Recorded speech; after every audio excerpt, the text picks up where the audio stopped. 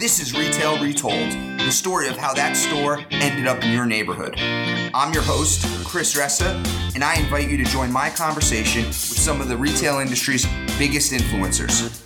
This podcast is brought to you by DLC Management. First, I'd like to thank one of our sponsors, Credit Intel. Knowing the financial health of retailers is crucial for the success of your retail-related business. That's what Credit Intel is for. Credit Intel analyzes the financial health of hundreds of publicly and privately held retailers in different sectors.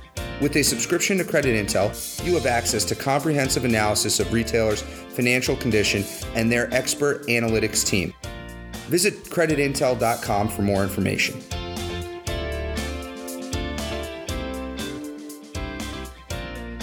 Hey everyone, I'm pumped about this week's podcast. We have Bob Phibbs, who is the retail doc. Bob works with retailers' associates and helps the people who actually work in the store and connect with the customers make more sales that convert. And so he brings a really interesting perspective to the podcast, and his story is about his time as a store manager in a growing Western wear chain in the early 90s or in the early 80s. Really excited about that. Just got back from Norfolk, Virginia, which was a really productive trip. Got to meet with some clients, look at the market. The whole Tidewater area was really cool. Stayed in downtown Norfolk. Over the next couple of months, I have a pretty robust travel schedule.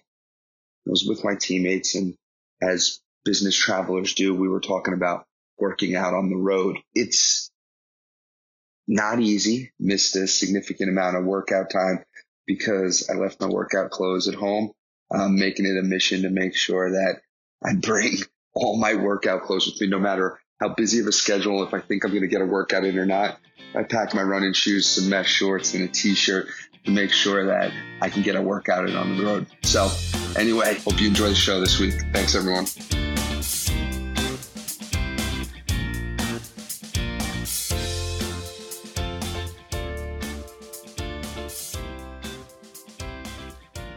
Welcome, everyone, to the show. Today we have Bob Phibbs, CEO of The Retail Doctor.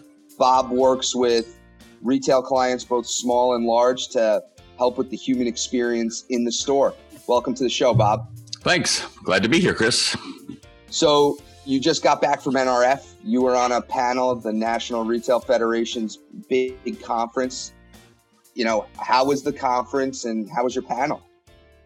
Conference was packed. I think there's more hope at NRF than there has been in previous years. I think everybody's trying to figure all of it out. I think it all comes down to data. We're all trying to figure out, what is AI going to be help or just another thing to do? I think some smart solution providers are out there doing everything from understanding where you place your store in the mall, in the center, or in the community.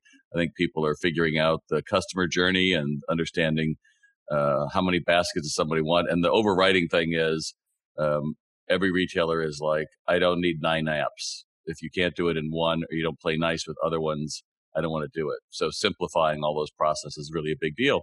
And my panel was standing room only, so that's always great. As we announced my partnership with Exonify, the world's leading computer-assisted training platform, to bring all of my 30 years of training and working in retail to a whole new generation and a whole new group of retailers. So it was great, and they were very interested because training is something that most people feel doesn't matter, they don't need it.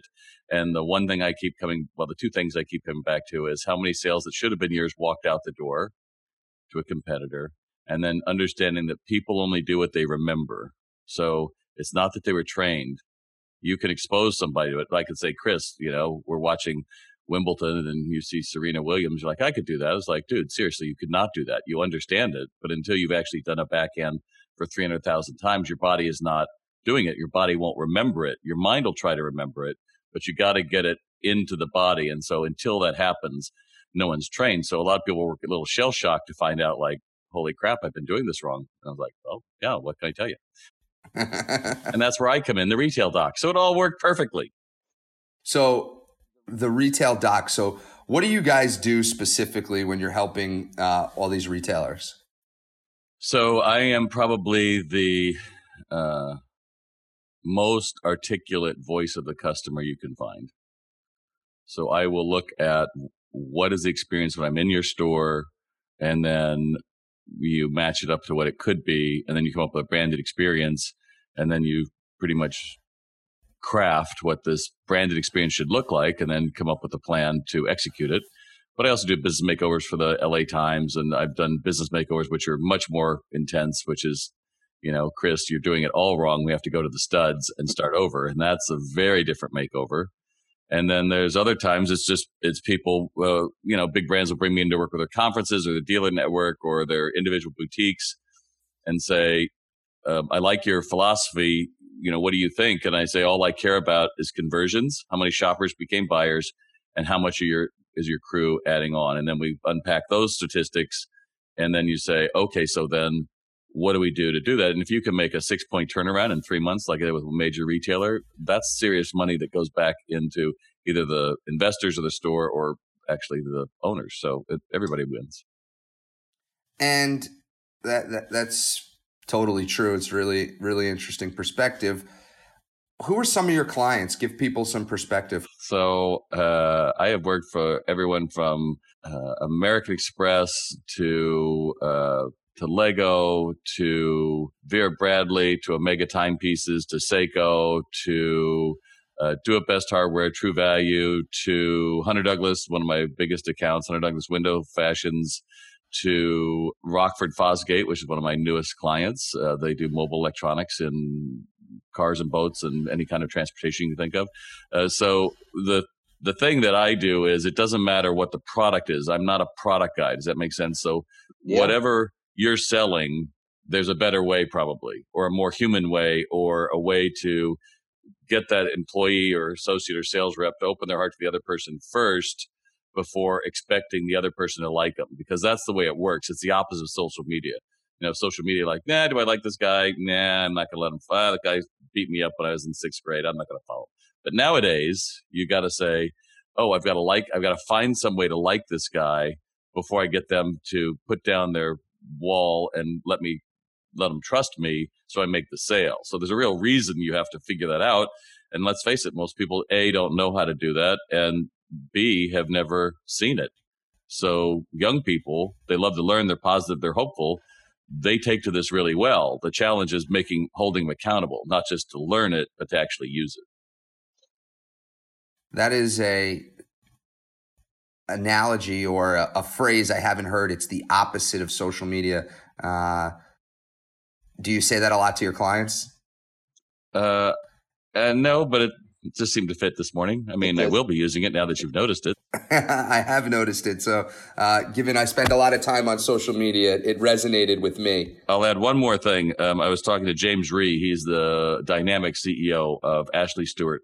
An amazing story. If your listeners don't know it, you should actually Google James Rhee, Rhee, and how he took this struggling brand and revamped it into a whole new way. Amazing story. But we're chatting yesterday, and he says, I said, he's asking me how the show was, and I said, I think it's not about customer engagement. It's really got to be associate engagement. He goes, yeah, I'm calling it, we're going definitely offline with everything we're looking at in 2020. It's all going to be about people. And I thought that was really interesting, that we're not looking for another technology to bring in or another payment solution. It's all going to be based on the offline, what's happening in our stores. And, again, he's a brilliant guy. He's got a great story. So check them out. Will do. Well, you spend a lot of time with store associates and working with, major retailers, small retailers, and their store associates. How did that start? Well, tell us about your background a little bit. How did the Retail Doc start? Born in 1950. Yeah, I don't know how far back you want to go, but I was in California. I'm pretty much a California boy. That's why I say dude, probably more than you might be used to. And I live in New York only for 10 years. So when I grew up, I didn't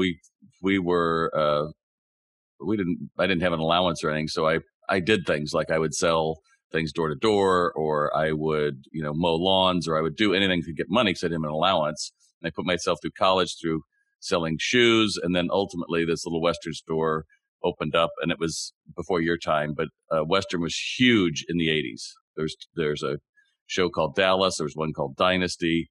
And this whole allure, Ralph Lauren was just coming on board. Reagan came on board as a cowboy. I mean, there was this whole thing in the 80s about cowboy wear. So I was like, well, this looks like a trend I could ride. So I took this little group of stores, about 6 to 55 in a series of 14 years. And we're at a meeting, and the owner one day asked everybody, what's a company's greatest asset? And of course, that's easy.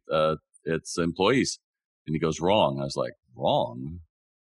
I was just like, well, this will be interesting. So he asks other people, no one gets it right. Finally goes, it's customers. Like, huh. And so after the meeting, I went downstairs and I said, yeah, it's always been the way I've run all my stores is it's always been about the people, and shoppers are going to go anywhere. They're not loyal to us. They're loyal to a variety of things, price, location, all that. And this is back in 94. And I said, I can't work for a company that doesn't respect that. I'm out in 2 weeks. So then I quit. Don't know really what I'm going to do, take some time off. And after about 3 months, I decided to go to a Tony Robbins seminar there in Los Angeles. And Tony, the one thing that really stood out is he said, you better come up with a brand nobody can do better.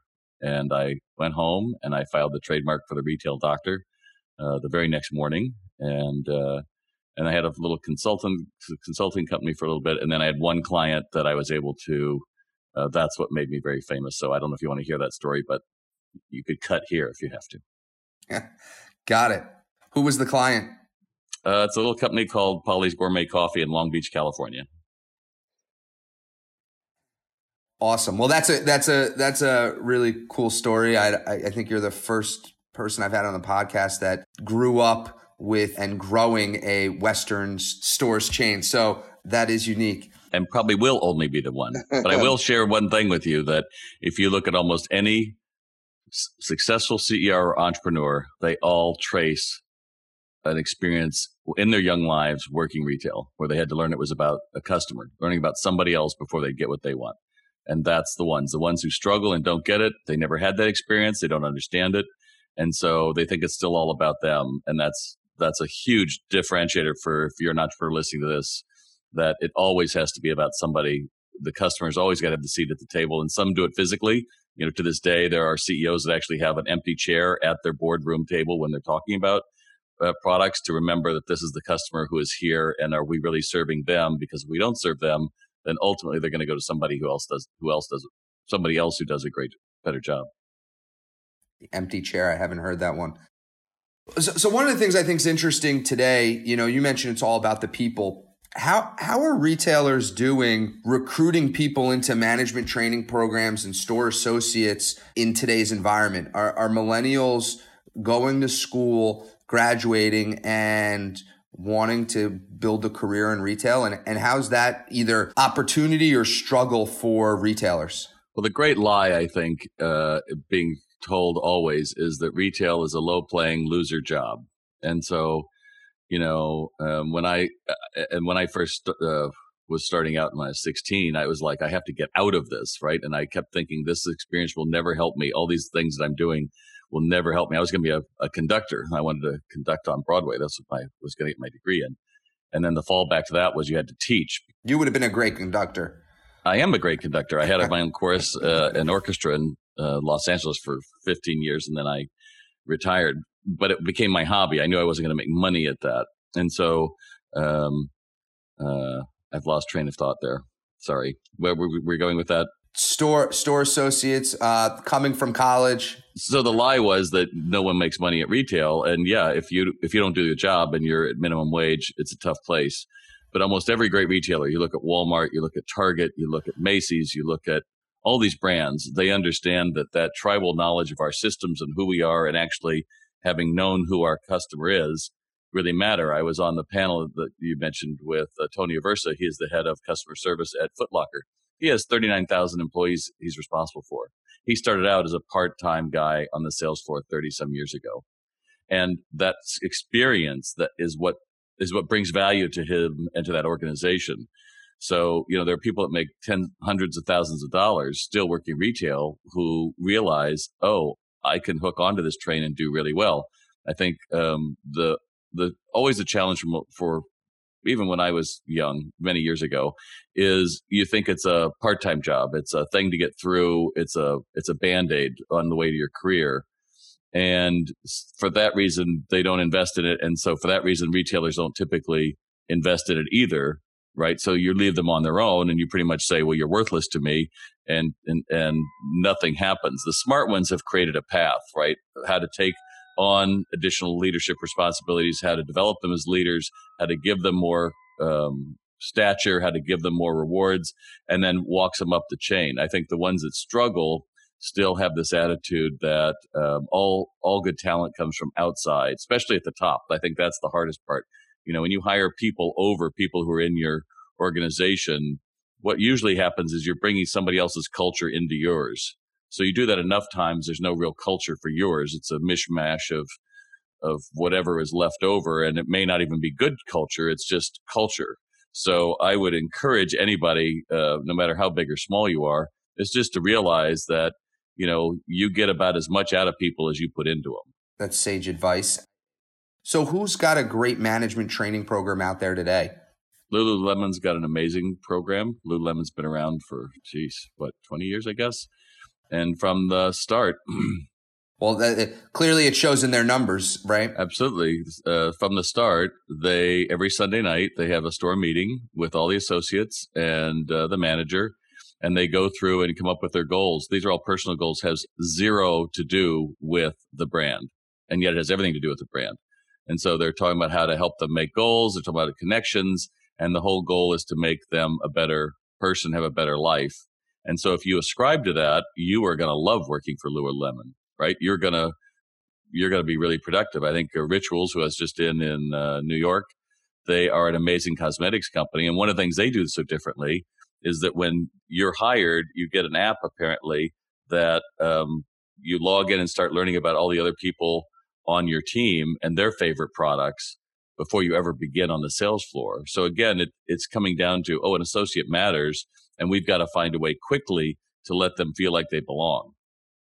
Going back a little bit to what I was saying before, are they struggling to bring people in and keep them in the system? To bring in?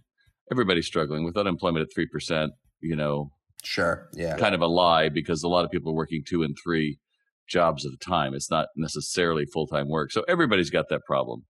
So, yes, they're still doing the referral, having friends try to refer others, but the smart ones are actually going out and beating the bushes because, frankly, if I put an ad online right now, I will instantly get tens of thousands of bots that will apply for the job. And how do you sort through that? You really can't. But what you can do is when you're in your trade area, you're around 5 miles around your store, you could certainly go to different coffee houses, restaurants, ask if they want to pick up any additional hours. There's a million ways you could do it, but the smart ones are out there literally like a baseball team, getting in the farm system, going out and looking, where can we get these people? And again, it's very intense, but the quality of their leads is much better than just putting something out and saying we pay $11 an hour or something. Yeah, the no matter what you're trying to sell, you need to go and get it. So whether it's recruiting of people, selling a product, that's where you're going to find the best opportunities, not just sitting around and waiting. So that makes sense. I hadn't thought of the retailer, going and scouring the, market, but that makes sense. I don't know why that wouldn't be the case. So, good perspective. Well, pivoting a little bit, as you know, this is a show about how that store ended up in your neighborhood, and wanted to see what story you brought to the table today, Bob, and where we're going location-wise or geographically. Do you have a story for us on how a store ended up somewhere? Well, I'll pick one. So back when I was first starting selling cowboy clothes, so they realized pretty soon that the malls were going to be the way forward. Before this, they had all done strip centers, and That was where they had been. And the numbers that came back when they opened a store in the mall were so astronomically, just the conversions were so much higher that the same merch brought into a mall would return so much more value. So Is this store still around today? They went bankrupt after I left. Not a surprise. What? Not a surprise. What was the name of the chain? It was called Howard and Phibbs out in Los Angeles. Got it. All right, keep going. So they had made the decision that there was a store down in Tustin that had been there, a steady player, had been there for a couple of years. And the decision was made they were going to move it to Pasadena. And I was looking to get my first store, and it was going to be my store. So it's like, great, they're just going to transfer this up there. And it's, my goodness, when is this? This is like November-ish of 1980, before you were even born. And so I said, well, everything is, ready to go, right? The store's ready to go. No, we got to get the inventory up. And this was like on a Monday, and we opened on a Thursday. And I said, well, what's going to happen? Well, on Tuesday, you're going to go down and you're going to take a truck, and we're literally just going to take everything out and bring it up there to get going. And then we'll figure it out from there. I was like, okay. Right. Absolutely. Everything's ready to go. So I get in the truck, we drive. It's like an hour south of LA, and we get to the store and knock on the door. And so real quick, the store is in Tustin, and you're moving from a strip center, Tustin, to pass it to the mall. And how big are these stores? 5,000. 5,000. They're not small. Yeah. So you got to open the store quick, and you knock on the door of the store in Tustin. I knocked on the back door, and this young woman answers. She goes, "Oh, it's not our day for delivery." I go, "Oh, we're not here for delivery. We're here to, take everything out of the store, right? Like you knew." She goes, "What do you mean?" So what do you mean? What do I mean? So I walk into the store, and the store is open. They're waiting on customers. And the manager looks at me and goes, "What are you doing here?" And I said, "Well, what are you doing here?" Oh, my God. I said, "Weren't you told this is the day we're shutting down?" "No one told us." Oh, my God. So I said, "Well, then I guess what you need to do is to take all the money out of the register and go to the bank and deposit it, lock the doors, and help me load a truck." What's going to happen to me and our crew? Is like, I don't know the answer to that. I can do this part. You'll have to call them. So all that drama is going on. We get the truck loaded. We get up to Pasadena on Tuesday night. So there are so many pants that we didn't really account for that I just said, just put them just put them on the floor over there. And this mound that ended up being there was easily 5 feet tall. Oh my God. Least as wide in the middle of the back of the store. And with still on their hangers, and some that were folded, and jeans and dress pants and the whole thing. And then somebody said, "Well, we can't open with all that." I said, "The hell with it. We're going to open with it." I said, if nothing else, I can at least, if we're looking for something, at least I know it's here, right? It makes sense to send it back up to the warehouse. So we opened, and that stack of pants was probably there for a good month, because we had to sell through it. And get, as we could, get up to it. So would I recommend any retailer do that? Absolutely not. But the other side of it is, you just have to get practical when you're opening a store. The goal is get the store open, right? If I get anyone interested in the merch, that's a plus. And we ended up hitting it out of the park. Just in the 2 weeks we were open, had more than tripled the amount of business that little store had done in a whole month. So it was pretty crazy. Wow. And the store you were moving to, was it like move-in ready? You just moved all the merchandise in? Yeah, the shell had been done, and all the fixtures, most of the fixtures were there. And then we had to kind of decide how many of them could we bring in from the old store, because the whole footprint was different. It was a smaller store, no two ways about it, the mall store. But it was a great time. It was very fun. And, I was young. I was probably like 22 or something. So, you worked all night to get the stuff out, and it was very exciting to get the crew there. And when we opened, I think we had one of those riding bulls out in the mall that you could ride. Nowadays they would never do that because of liability and all sorts of things. But it was a good time. Awesome. So you end up going, you're working for this as an associate. They're going to give you a store to run, and you got to drive down, and unbeknownst to you got to tell this woman in Tustin that, actually, you're fired. I'm taking your store and I'm moving it to Pasadena, and you're literally moving it. You have a truck with merchandise, or truck empty, that you got to fill with the merchandise of this store, bring it up to Pasadena. And unload it out of the truck and fill up the store. And by Thursday, wow. Did you have employees hired already? I did, but they weren't going to start till Wednesday because we really didn't know. There was, the certificate of occupancy was in doubt, if I remember correctly. That was part of the problem, that they just kept being pushed off. And even though the shell was done and we were ready to go and the lighting was ready, it wasn't just, they just wouldn't give us the sign off for something. So good times. Got it. Yeah, great times.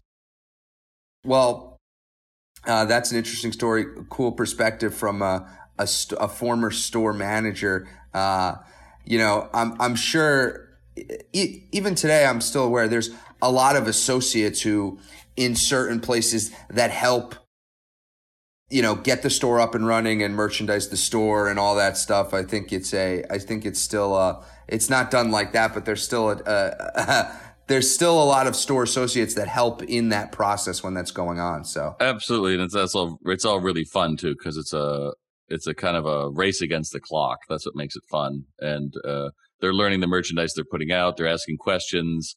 You're training them as you're doing it. So it all works. It's just really high stress. I would definitely not do that at my age. I'll tell you that.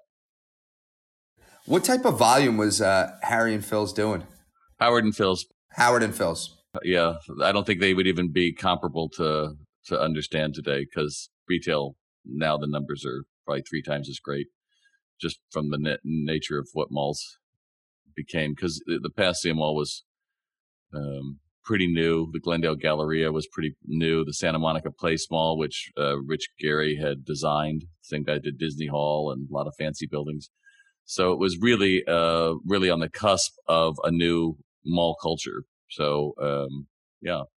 Awesome. Well, appreciate the story. If you were gonna give your pulse on the market in your Twitter message of 280 characters or less, what's the real state of retail today?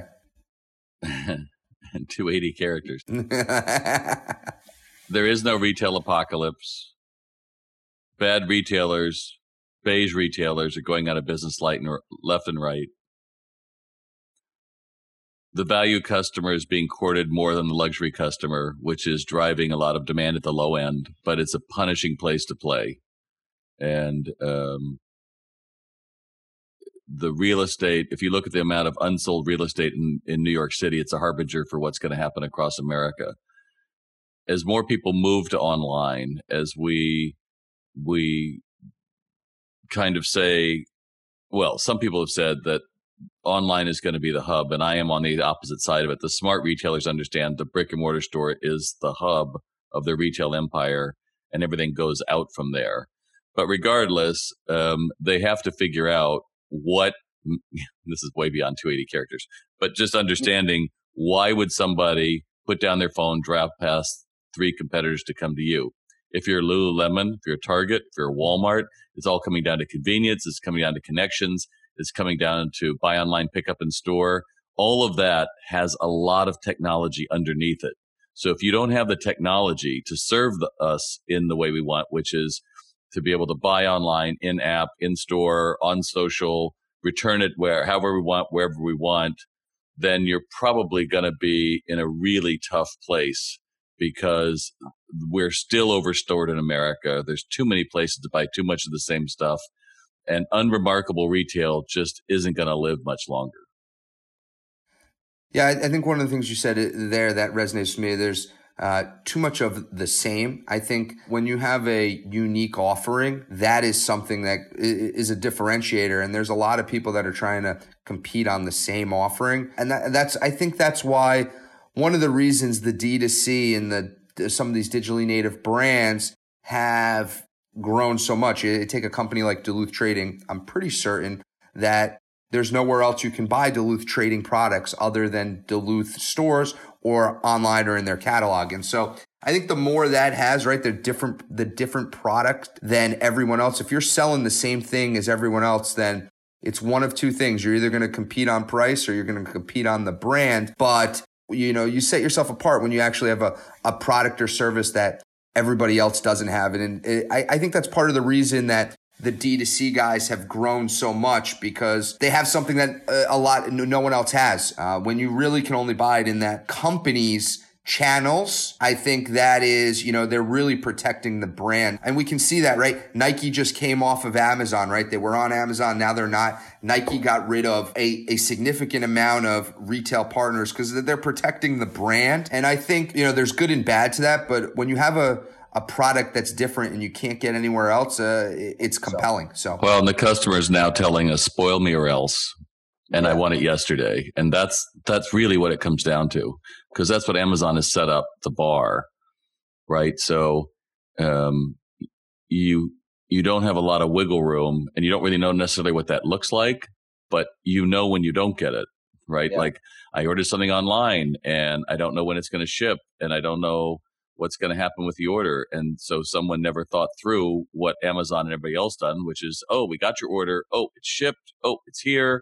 Oh, you want to return it? Just put it in the bag and give it to these guys, or send it, or we'll come to you, or whatever. They're still working on this 1980s model that the customer enjoys doing returns, enjoys finding a box and taping it up and putting it back, and it doesn't. And so it doesn't matter where you're a rural shopper or you're in a big city. That's still more about like, well, we haven't really got our act together. And the problem is more and more brands have got their act together, right? Yeah. Well, listen, the last part of our segment is called Retail Wisdom. And I have 3 questions that I ask everyone. So, question 1, best piece of commercial real estate advice out there? Spend more on your CAM charges and don't make your retailers pay all of it. Curb appeal has never been greater. Every shopper has seen HGTV. They know what it looks like for curb appeal, and going cheap and going economical isn't going to make you money. Wow. I like it. Next question, question 2. Extinct retailer you wish would come back from the dead, and why? 0. Oh, come on. There's got to be one. What? I'm going to bring Radio Shack back. I'm going to bring Bon-Ton. I'm going to bring Toys R Us. Sears. They were all horribly executed brands for a number of years. There is nobody out there that I would be like, oh, yeah, I need to have. No, sorry. There's no point in going backwards. It's more important to think of, who are the cool brands that are still doing it? And ultimately, a Lululemon, a Rituals, a Container Store, a lot of people who have invested in training and who have invested in knowing who they are doing great. So, give me a brand or a company that is extinct that you're surprised that they couldn't figure it out and they didn't make it. Amazon. Just so ridiculous. So many bad choices made over decades, assuming that they were going to be able to weather everything. At the end of the day, they had the distribution model. They had the trucks. They had the stores. They had the value proposition. They had the locations. You just tick off all the things they had. They had the catalog. They had all that customer data, for God's sake, that was relevant. And just understanding that would have made it. But I remember going to NRF 20 years ago, probably 10 years ago, and they had come out with a thing called Shop Your Way. It was going to be their own little social site, and it was going to do all these things. And such a distraction from everything they should have been seeing. That's the key. So, yeah, and Penny's could have easily filled that void just as well, because they had catalogs. They had, all of the resources that everyone else had to build out now, right? Walmart, Amazon, et cetera, they had in place. And all their distribution centers were right there by the freeway. All of it was just disregarded, and people protecting their own thing instead of thinking about the customer. Where were they changing? Okay. I'm adding to my retail wisdom. Who is remarkable today? You mentioned unremarkable. Who is remarkable and why? Rituals is a remarkable brand, cosmetic skincare company out of the Netherlands. They are amazing. I think Warby Parker does a really great job. I think they understood who their customer was. Their store design is brilliant. I love when you go by their store, they have in the floor like a tile mosaic welcome mat, and it says, "Nice to see you again," which works on so many levels, why it's brilliant to put that in the mall as you walk in. and their store design is second to none, and they have well-trained employees, and they understand the modern consumer, and ultimately can deliver on that promise. I think it's great. Don't get me wrong. There are a million beautiful stores out there. I just came from New York, and a million beautiful stores. Actually, I was just in one yesterday called Slow Moo Institute. So this woman and their two partners decided that they wanted to do something with slime. Did you know slime is was the topic most searched on YouTube in 2017? Yeah, and there's a whole slime culture, huh? Yes, I'm familiar. So she's got this whole store. You go in, you pay $45 a person, and you and your kid can go through and make slime, and there's 40 different kinds, and you can walk on it, and you can play with it, you can take it home, and then there's all kinds of products you can take home with it. But that experiential retail isn't just a matter of like, oh, come to us and play. There's a serious retail component, which is helping them make the numbers. And so they're actually looking to go out into the suburbs because it's an easy concept to duplicate. And it's kind of like a much more interactive version of the paint your pottery, right, stuff. Sure. It's a lot more kid-centric. And also they've noticed that if you play with slime, you're more focused. So it's helping kids and parents understand that unhooking, they're right on the right trends because everybody seems to be looking at how do we get my kids back from the deep dive of digital. Yes. This is question 3. The others were just like sub-questions. So I ask everybody, I pick a retail product, and I ask them to name the retail price of that product. and it's like milk for presidential candidates. All right, go ahead. Oh, it's way more obscure products. So one of the hot skincare brands out there is Body Mary. The 3.4 ounces of Body Mary Retinol Surge Moisturizer. What does that retail for? You're probably in the $34 to $29 would be my guess. If it's a value brand. On Body Mary's website, it is it normally retails at $21.99 and you can buy it for $20.98. Body Mary Surge Moisturizer. You should look up the brand. Is that a sponsor of yours? Is that all? No. Zero sponsorship. No. I would say you're lucky. You're lucky. One guest had to guess what the retail price of Snoop Dogg's new cookbook From Crook to Cook was retailing at. I'd still say that's probably in the $29 range. No, it's less. But you should. I still haven't read it, but I just for fun, I think I need to get this Snoop Dogg cookbook from Crook to Cook. So there you go. Well, listen, Bob, it's been great. Thanks for the conversation and your insights. Keep rocking and enhancing the store experience by, really enhancing the associate skills in the store. I think that's great. And thanks for the story about Howard and Phibbs. I hadn't heard of that Western wear retailer and giving us perspective of how the store associates get the store open. So really cool. All right, my friend. Thanks, Chris. Thank you. If you guys want to find out more about me, go to retaildoc.com. You can find me on LinkedIn with my 400,000 other followers. You could go through and understand Sales RX, my online training, and more importantly, just ask yourself how many of the customers that should have been yours walked out the door today. Because if you're not asking that question, you're probably asking the wrong questions. How's that, Chris? Good. Bob, why don't you plug your website? What's your website?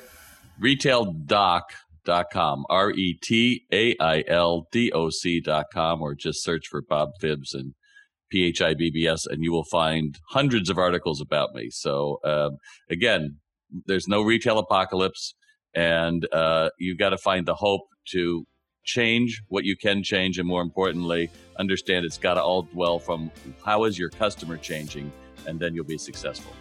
All right. Thanks so much, Bob. Thanks, Chris. Thank you for listening to Retail Retold. If you want to share a story about a retail real estate deal you were a part of on our show, please reach out to us.